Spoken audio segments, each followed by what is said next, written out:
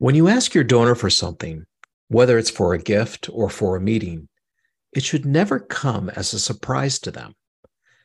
Catching them off guard is not an effective tactic. So, how do you know when your donor is ready to consider a gift?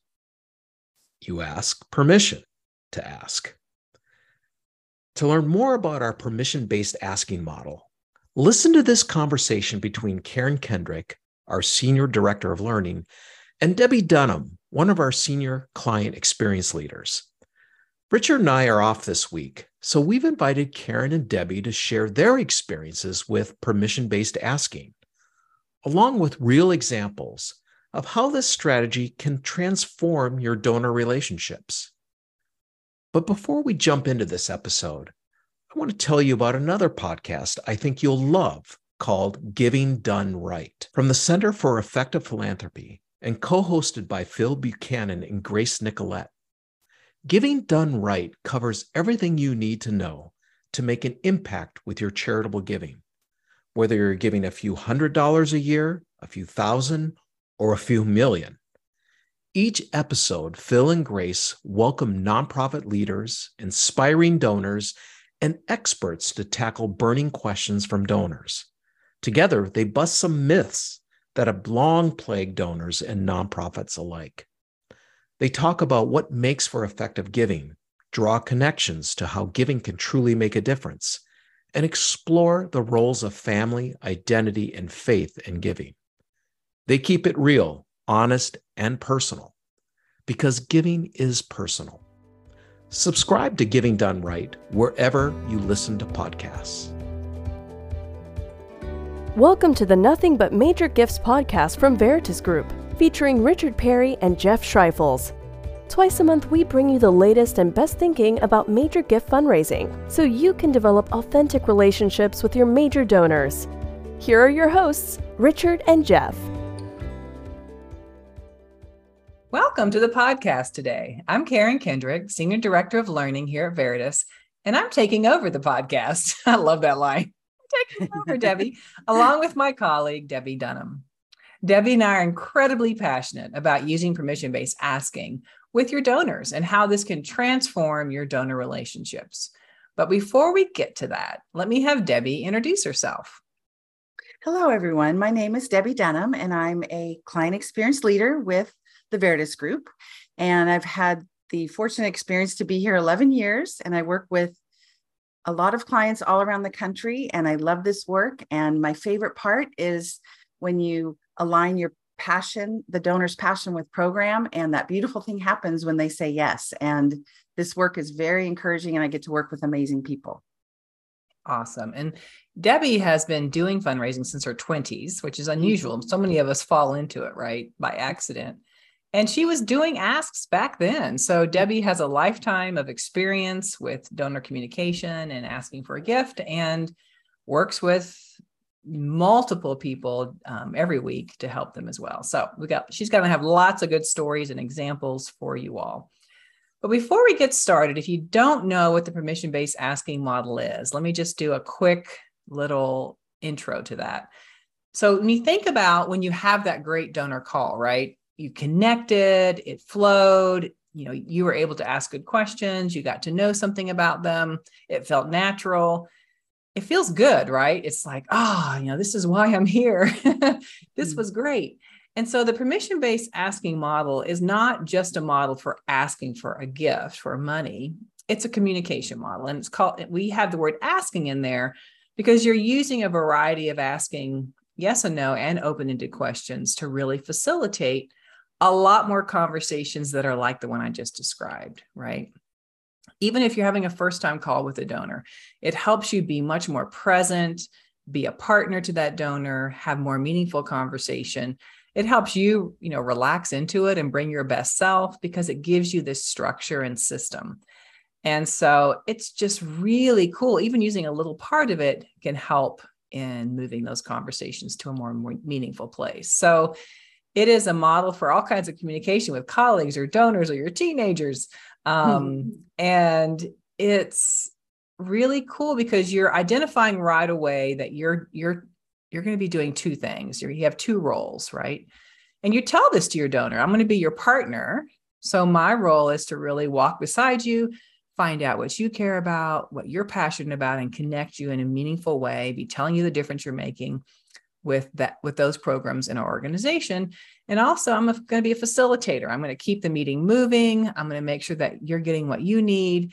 And so it helps you with those meetings where you're talking away and you're having a great engaged conversation, but you realize there's other things you need to get to. And so you don't quite know like how to move forward without seeming rude, or you have a really talkative donor and it's, they're really just running the meeting and you can't get to important pieces. So we'll show you how that facilitation helps you move the meeting forward in a way that's really respectful. So donors love it. They send notes to fundraisers afterwards, like, that was the best conversation I've ever had with a fundraiser. Mm-hmm. So that's a little intro, and we'll talk more about it as we go along. So Debbie, can you share some stories about how your clients are using this communication model with their donors?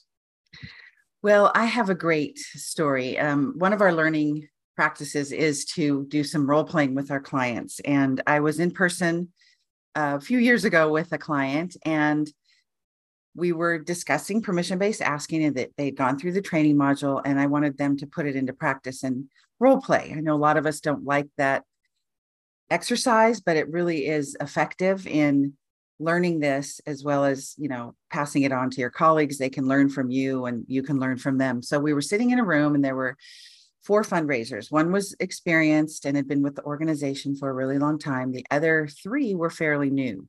So they asked to go first.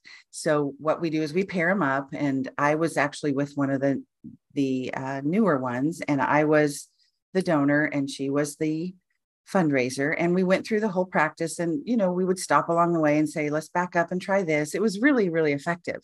Well, when we got to the experienced one, she made sure that we knew she was experienced and had done a lot of asks. And she said, I'm going to try this. It's definitely a little different than what I've done it in the past. And she'd worked with a donor who was very wealthy and had given 50,000. She got her up to 100. And then the next year was 3. So we were working together with a large ask for this woman of $2 million. So this fundraiser, we'll call her Sue, was meeting with this woman the next day. So her and I role played, and we actually switched, and I was the donor and then I was the fundraiser, and it was fun to do. She met with the donor and she texted me the next day and said, Debbie, you won't believe this, but I used permission-based asking. And not only did she say yes, but she increased her gift to $2.5 million. But here's the key. I mean, this was amazing. It's really not about the money. It could have been, from 1,000 to 5,000. But it was that the donor actually said, I work with 10 fundraisers from different organizations, and you are the only one that has ever asked me permission. And I felt so honored after our meeting. So what did she mean by you're the only one that asked me permission? Mm-hmm. What do you mean by that, Debbie? Oh, that throughout the process, she had prepared, but then she would do the whole scenario of let's connect. And hey, I know we've talked about this meeting being an hour. Are you still good with that time? And then she shared about her passion and interest. And then the fundraiser asked, earlier you said something, I'm curious, do you mind sharing about XYZ? And then they got to the ask part, and she said, I've shared with you, or do you have any other questions? Then when she asked, she said, may I ask you to consider this gift towards this project? Instead of just going, we need $2 million and can you give it? There's just a difference in the way that it's not much, it's a tweak in the language, but it simply puts the donor at the center and honors them. I love that, Debbie, because it's moving through the conversation, through asking permission. Are you ready to go to the next piece? Are you ready to talk about this? Can I ask you about that? Even, do you feel like you have enough information? Are you ready for me to talk about how you might contribute? So it's asking permission all along the way. And that's really different for donors. Mm-hmm. So yes, whether it's a $2 million ask or a $5,000 ask, it's so beneficial. But what about other usages? So talk a little bit about, yesterday I was on a call with a bunch of folks new to their organization, some of them new to fundraising. they had to do a lot of intro calls, right? And, they were kind of gearing themselves up. And we talked about how to use this model for that.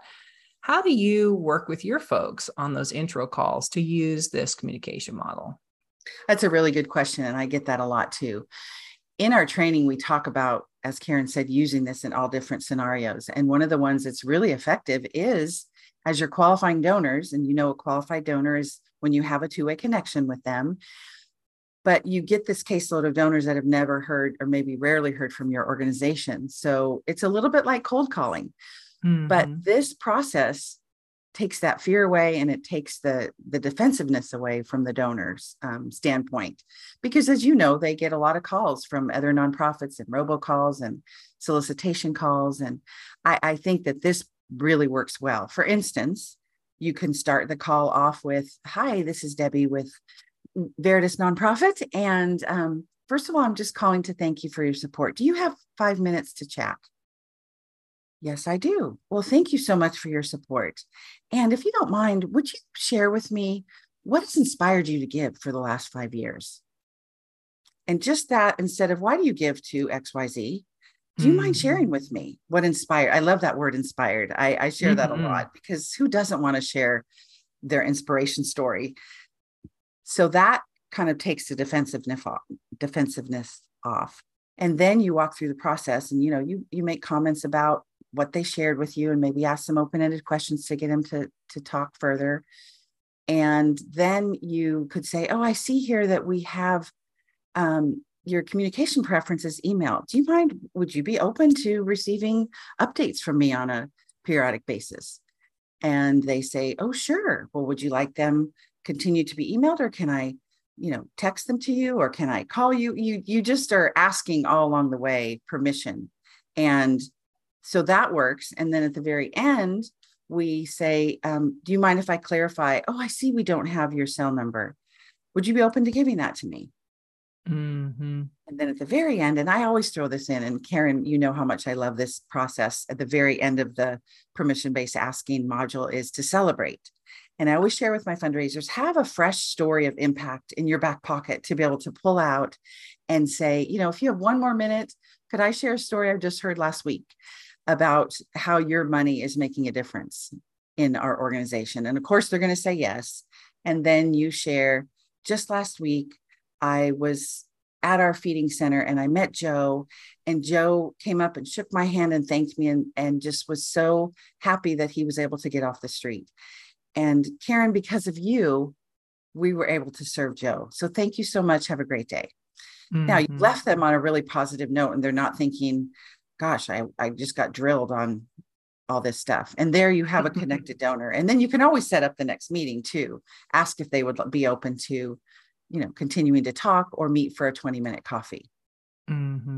And if they only have 5 minutes to talk, I don't know if you can get all those questions in. Obviously, you want to stop at 5 minutes and go, "Okay, you said you had 5 minutes." Yes, you're right. Want to make sure you might, if you need to go, that's great. And, can I reach out again? Or if they're like, "Oh no, this is fine," then you're ready with those questions, right? You're ready with, how do you learn how to really serve them more in a way that meets their needs, right?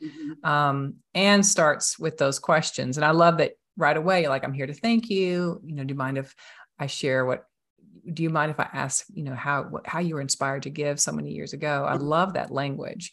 So this model helps you prepare your language and have those open-ended questions and those tools to utilize, whether it's a 5-minute or a 20-minute or a 30-minute conversation.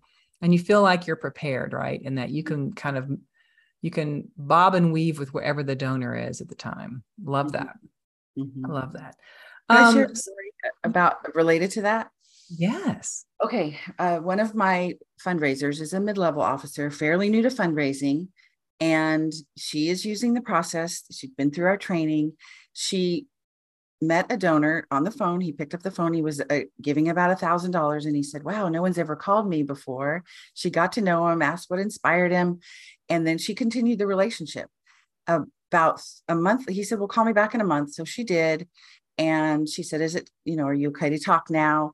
He said, yes. She shared a little bit more about what the organization was doing.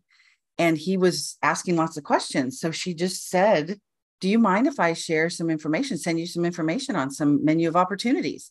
And I love that verbiage, menu of opportunities, because that's really what it is. You're providing donors an opportunity to find joy in their giving. And I always say, if you don't do that, you're doing a disservice to the donors, and they're giving because they want to make a difference and they want to get that joy and they want to give back. So that she provided him that menu of opportunities, and she asked me kind of the levels of what to go. And, he had given 1,000. I said, well, let's start at a $3,000 need and then go up to like 7,000 or 8,000. So she had 2 or 3 different projects, because he hadn't totally known all the countries that they served in. So she had to go back and get some information about it and brought it to him, and then asked if she could call him a week later. And he said yes. And as she made the call, before she even asked permission if he wanted to partner with them, he said, you know what, I was so moved by all that you do, and I didn't realize everything you do. I would like to give to these 2 projects. And the total was $6,700.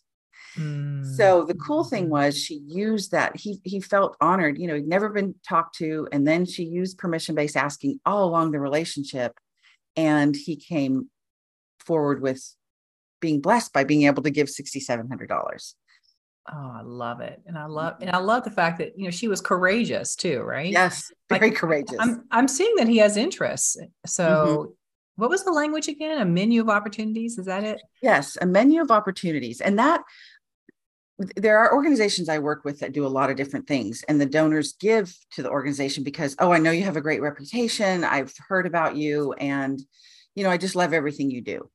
Well, as you know, donors, once you align a specific passion with a program that you offer, they're most likely going to give more, because you're really tapping into their heart, and less general, but more specific. So oftentimes some of the newer fundraisers will say, I had no idea either. When I came to work here, I didn't realize our scope and reach. Do you mind if I share with you some of the things I'm learning? That's a really good line to use, because you can't, it's true. If you're new to the organization, you go, whoa, I didn't know we worked in Liberia or Tanzania or, in the US, in the South, whatever. And you can share that. They say, oh yeah, I'd love to hear. Then as you're sharing those different programs, you're going to pick up where the donors' interests are by the questions they ask, by their body language, if you're in person, by, if they stop and go, oh, I have a question, or you can stop and say, I see may I ask a clarifying question on something you said earlier? And you're getting that 2-way connection. So that's why I say, if you show them different areas, sometimes, you send it in the mail and it's just a short verbiage write-up of the program, not anything too long, and then a dollar amount. Donors will actually most likely go higher than what they typically give. Oh, I have a good story about that one too. Would you like to hear that? Yes, I do. I love all your stories. Makes it real. I worked with an organization that did just that, work in a lot of different countries. And this donor had given 5, and the MGO connected with the family. It was a husband and wife, and asked if she could meet with them in a permission-based way. And they said yes. She knew they had capacity. And he said, we're interested in giving more. So we created this menu of opportunities, because she hadn't had a chance to really figure out. He goes, I don't really know what you do. Could you just share with me when you meet with us? So she did. So she verbally shared. And typically we don't say do an ask on the first visit face-to-face. She had never met this family. But because he had said, I'm interested in seeing how I can give more, she thought, this is going to be my opportunity to use permission-based asking. So we put together this 2-page menu of opportunities. It was long because of because of all the projects. It was 1.5 pages. He'd given 5. So I always like to go big, because you never know what the donor, they can always go down in their giving. And I've learned too, that donors don't get offended if you ask too much. Matter of fact, when I was a fundraiser, I actually had a donor say, wow, I'm flattered that you think I can give that. Those were his words. So I always like to show kind of a range. And we started with, I think, 4 or 5 projects. Well, he picked 4 of the 5, and he gave a gift of $125,000 that day. And then, yes, but like I said, it wasn't necessarily about the money. It was the way in which she presented, and kind of got to the heart of the matter of what he really cared about. And then he actually honed it a little bit more. And the next year he gave $300,000. Wow. So Yes. what I'm hearing is it's like a combination of the permission-based communication helps you ask those great questions. Donors feel like you're really journeying alongside them as a partner, but you're keeping it really clear and simple. Like you're helping them make decisions, right? Mm-hmm. Not just have sort of airy conversations for a long, long time. You're coming with them with, here are resources, here are ways, here are ideas. And because it's permission-based, you and they don't feel like you're being pushy, right? Or you're being salesy in a negative way. Right. It's like, hey, here's some opportunities. You may be interested, you may not, but you're making it easy for them to make a decision if they do want to give, and they can they tend to make increases. That's really cool. Mm-hmm. Well, what if you're asking about passions and interests and a person says, which happens to a lot of orgs, well, I just love you all. I don't really care about any particular program. I just think you're great. Then where do you go from there using the permission-based asking model? What would you say next? I love this example, Debbie. I was on a call yesterday with some fundraisers, and a woman was new to her organization. Like you said, it's another one of those really big international organizations. And she said, my biggest fear is that I don't know anything and they're going to know more than me. And I'm going to feel like I'm not prepared. And, we talk through about, obviously she's not going to know for a while, right? It's going to take a while. And so if she remembers that she's there to meet the donor where they are and be their partner, not there to be an expert, right? Then she can always be successful no matter how much she knows, because she can always say, I love your questions. Would you be okay if I go get some more information and bring that back to you? And so that kind of lowered her stress in that area. So what about, we talk a lot at Veritas about, it's not about how many meetings you have, it's about how many meaningful connections, right? So this helps us have those meaningful connections, even via email, for example. Like, how do people use this in email or text or other ways to have that meaningful connection? Then let's talk about getting meetings as well. Okay, in email, I think we use it in the intro process as well. The permission-based asking and emails. You make a call, you leave a great message, and you tell them in the call, I've left you an email. If you don't mind, could you please read the email? And I'd appreciate a response. A lot of times people do respond to that email, and they say in the email similar to what they say in the intro call. I'm really thankful for your giving over the last 2 years. And if you don't mind, I would love to hear more about your passion behind your interest in our organization. So you once again don't say, why do you give?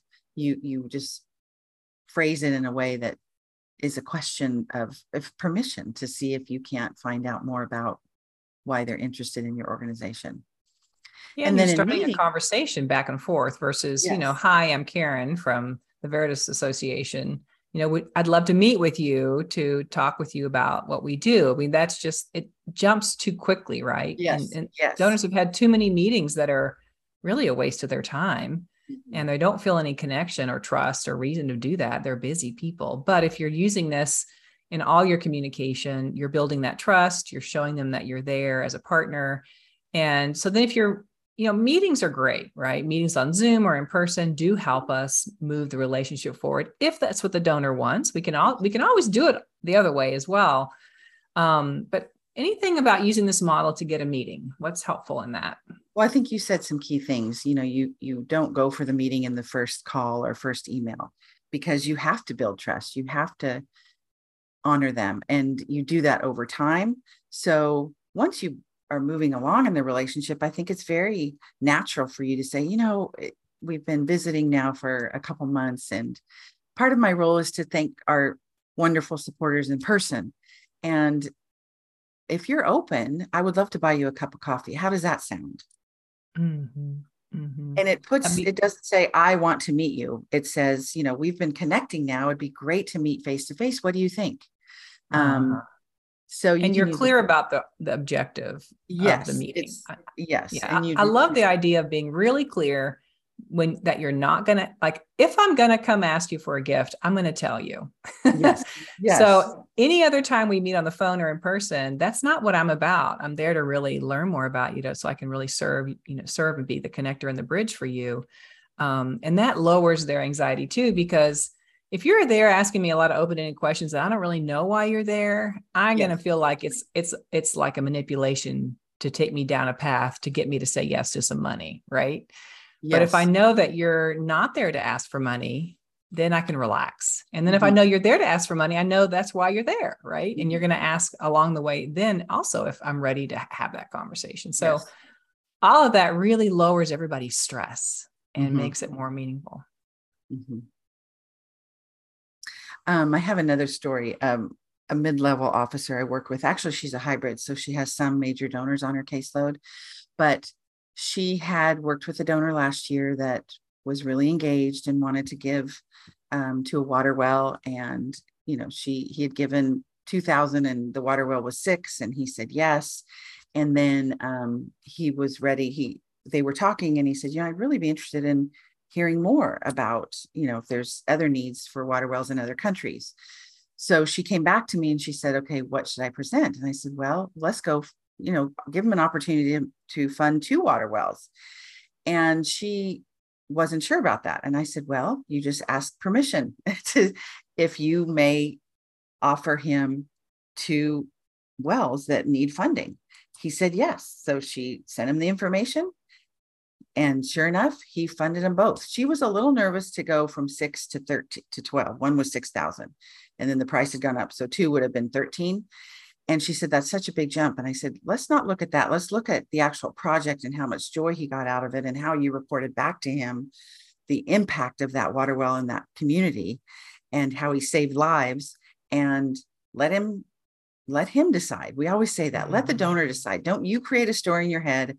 Well, I don't think they can give 13 unless they've told you I'm only going to give 6,000 a year. You need to offer them opportunities to make a greater impact.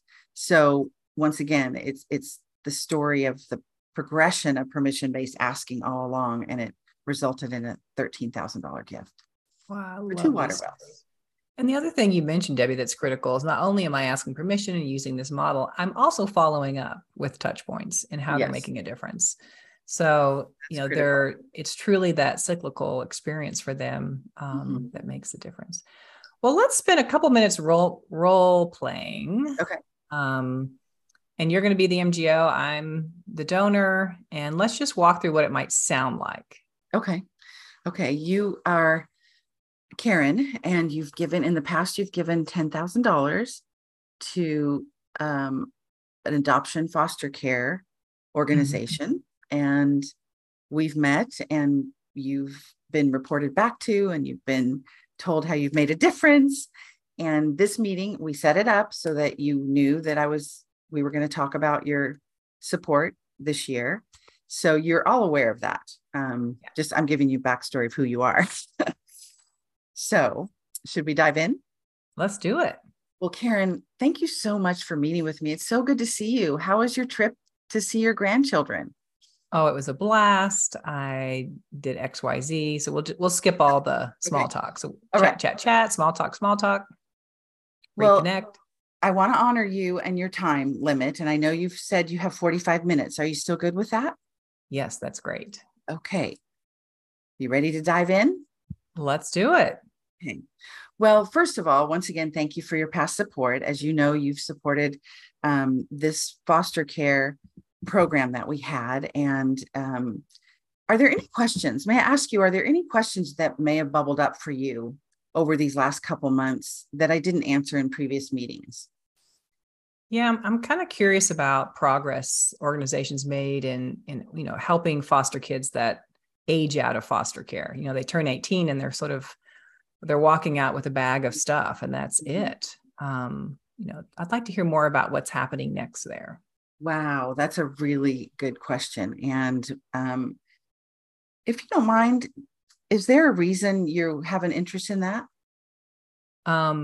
Yeah. So I have 3 adopted kids myself. They're a sibling group, got them when they were 2, 3, and 5. And so I got to go be in foster homes, visiting them and seeing all these kids, right? That they were of an age, they weren't going to get adopted most likely. And learning more about, the challenges of not only growing up and not having, one family all the time, but then what happens when they turn 18, right? And knowing what my kids are like at 18, they're not ready to totally be on their own. So, Yes. so yeah, so we could talk about this back and forth a little bit. You can share some things. Uh-huh. We'll And jump then, out of the role play for a minute. well, it's interesting that you would say that because, as you know, we have a program that is fairly new and you may not know. Do you mind if I share kind of a new innovative program that we have related to what we just talked about? No, that'd be great. Okay. This program is, we have a home that we are now transitioning our children to, and I'm going to share about the program on and on. And then I stop and I say, Karen, is this something, may I ask you, are you open to hearing more about this and how your partnership can make a difference in these kids' lives? Yeah, that sounds really good, Debbie. Okay. Well, at this point, the total funding need is $50,000. And you've been so gracious over the years. You've given 5, and then you gave 10 last year. And may I ask, would you be interested in partnering with an increased gift to help us launch this new home and program?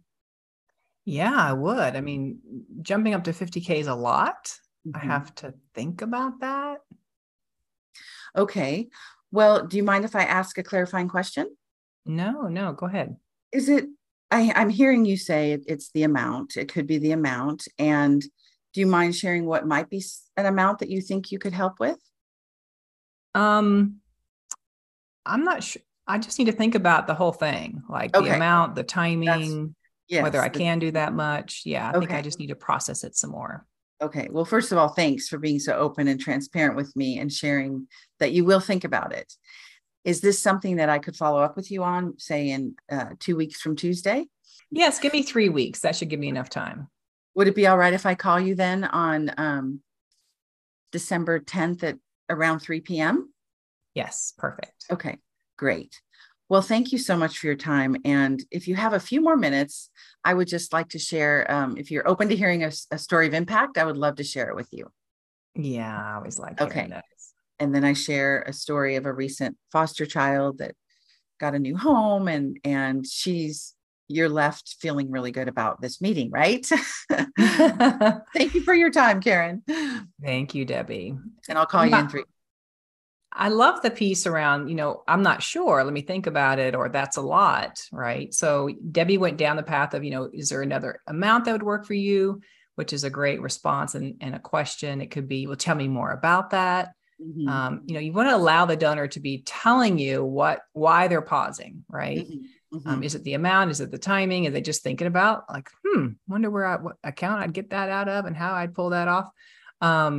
So giving space, coming back with more questions, this really allows you to come back around. This is a circular model, not a linear, because conversations can need to come back around sometimes again and recheck in with where things need to be. So thank you, Debbie. You're welcome. Thank you. So, you've used a lot of beautiful language and, ways of saying things and asking questions. And so I know when people first start this model, it can feel really awkward. Talk a little bit about, you bringing this to some of your folks you work with at the beginning and folks feeling like, I don't know if I can do this. It feels like it's not me. How did they move from that space into utilizing the model more and seeing its usefulness? Well, I've heard you say this so many times, Karen, that this is about your personality, the fundraiser's personality, and adapting it to fit your style. It's not like you have to say everything that Veritas says just this exact way. So that's kind of what I lead with and say, you may not say it the same way as I do, although I will say some of my clients write down some phrases that I use and then come back and say, I use this, which is great. But we also want you to be authentically you. Mm-hmm. And so we recommend that you look at those matrix questions and maybe pull some of them out that you will use in your presentation. But the biggest thing I think is that role play with either your coach or a colleague or a significant other or whoever you can practice it with. And like Karen said earlier, use it in different scenarios. Use it with your colleagues and use it with your young adult daughters, who I have 2. And I often say, oh, wow, I know you went out last night. Would you like to share the details? And they say, no, Mom. But sometimes they say, sure, I had so much fun and this is what I did. But Anyways, you can use it in different scenarios. So I just really encourage them to read it over, practice it, and use it with other fundraisers. And I think too, it's interesting when I hear from people, oh, I could never do this. Well, the reality is you probably already do this. It's very relational. And if you're in this work, that's in your DNA. So you're naturally going to be honoring and respectful, and you're not going to just bowl through and run over the donor. So I think it's important to give yourself some, that confidence builders by practicing, by preparing ahead of time, and using different scenarios with your colleagues. Yeah, I was on a call the other day with we have these live calls with our trainings, and this guy said, all he did was come up with 2 or 3 open-ended questions, and he was doing kind of intro calls.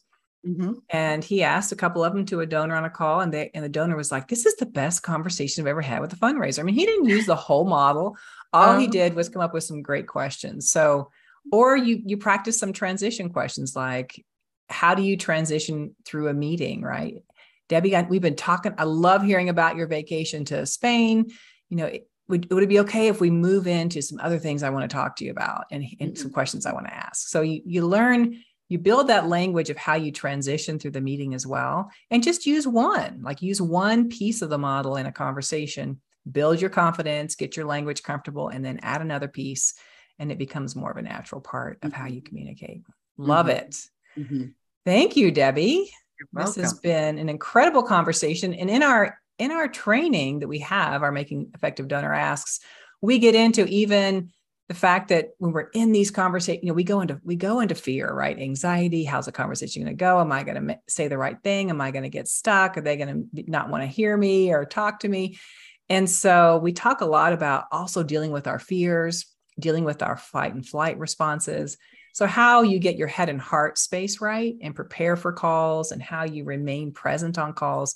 We get into all that as well. So thank you, Debbie, for joining me today, for sharing your wisdom with us. I love hearing all your stories. And if you want to learn more about how to use permission-based asking with your donors, check out our on-demand course called Making Effective Donor Asks. Thanks, and we'll see you next time. Thank you for joining us for the Nothing But Major Gifts podcast from Veritas Group. Richard and Jeff also write an ongoing blog that you can subscribe to for free at veritasgroup.com. Please join us again next time.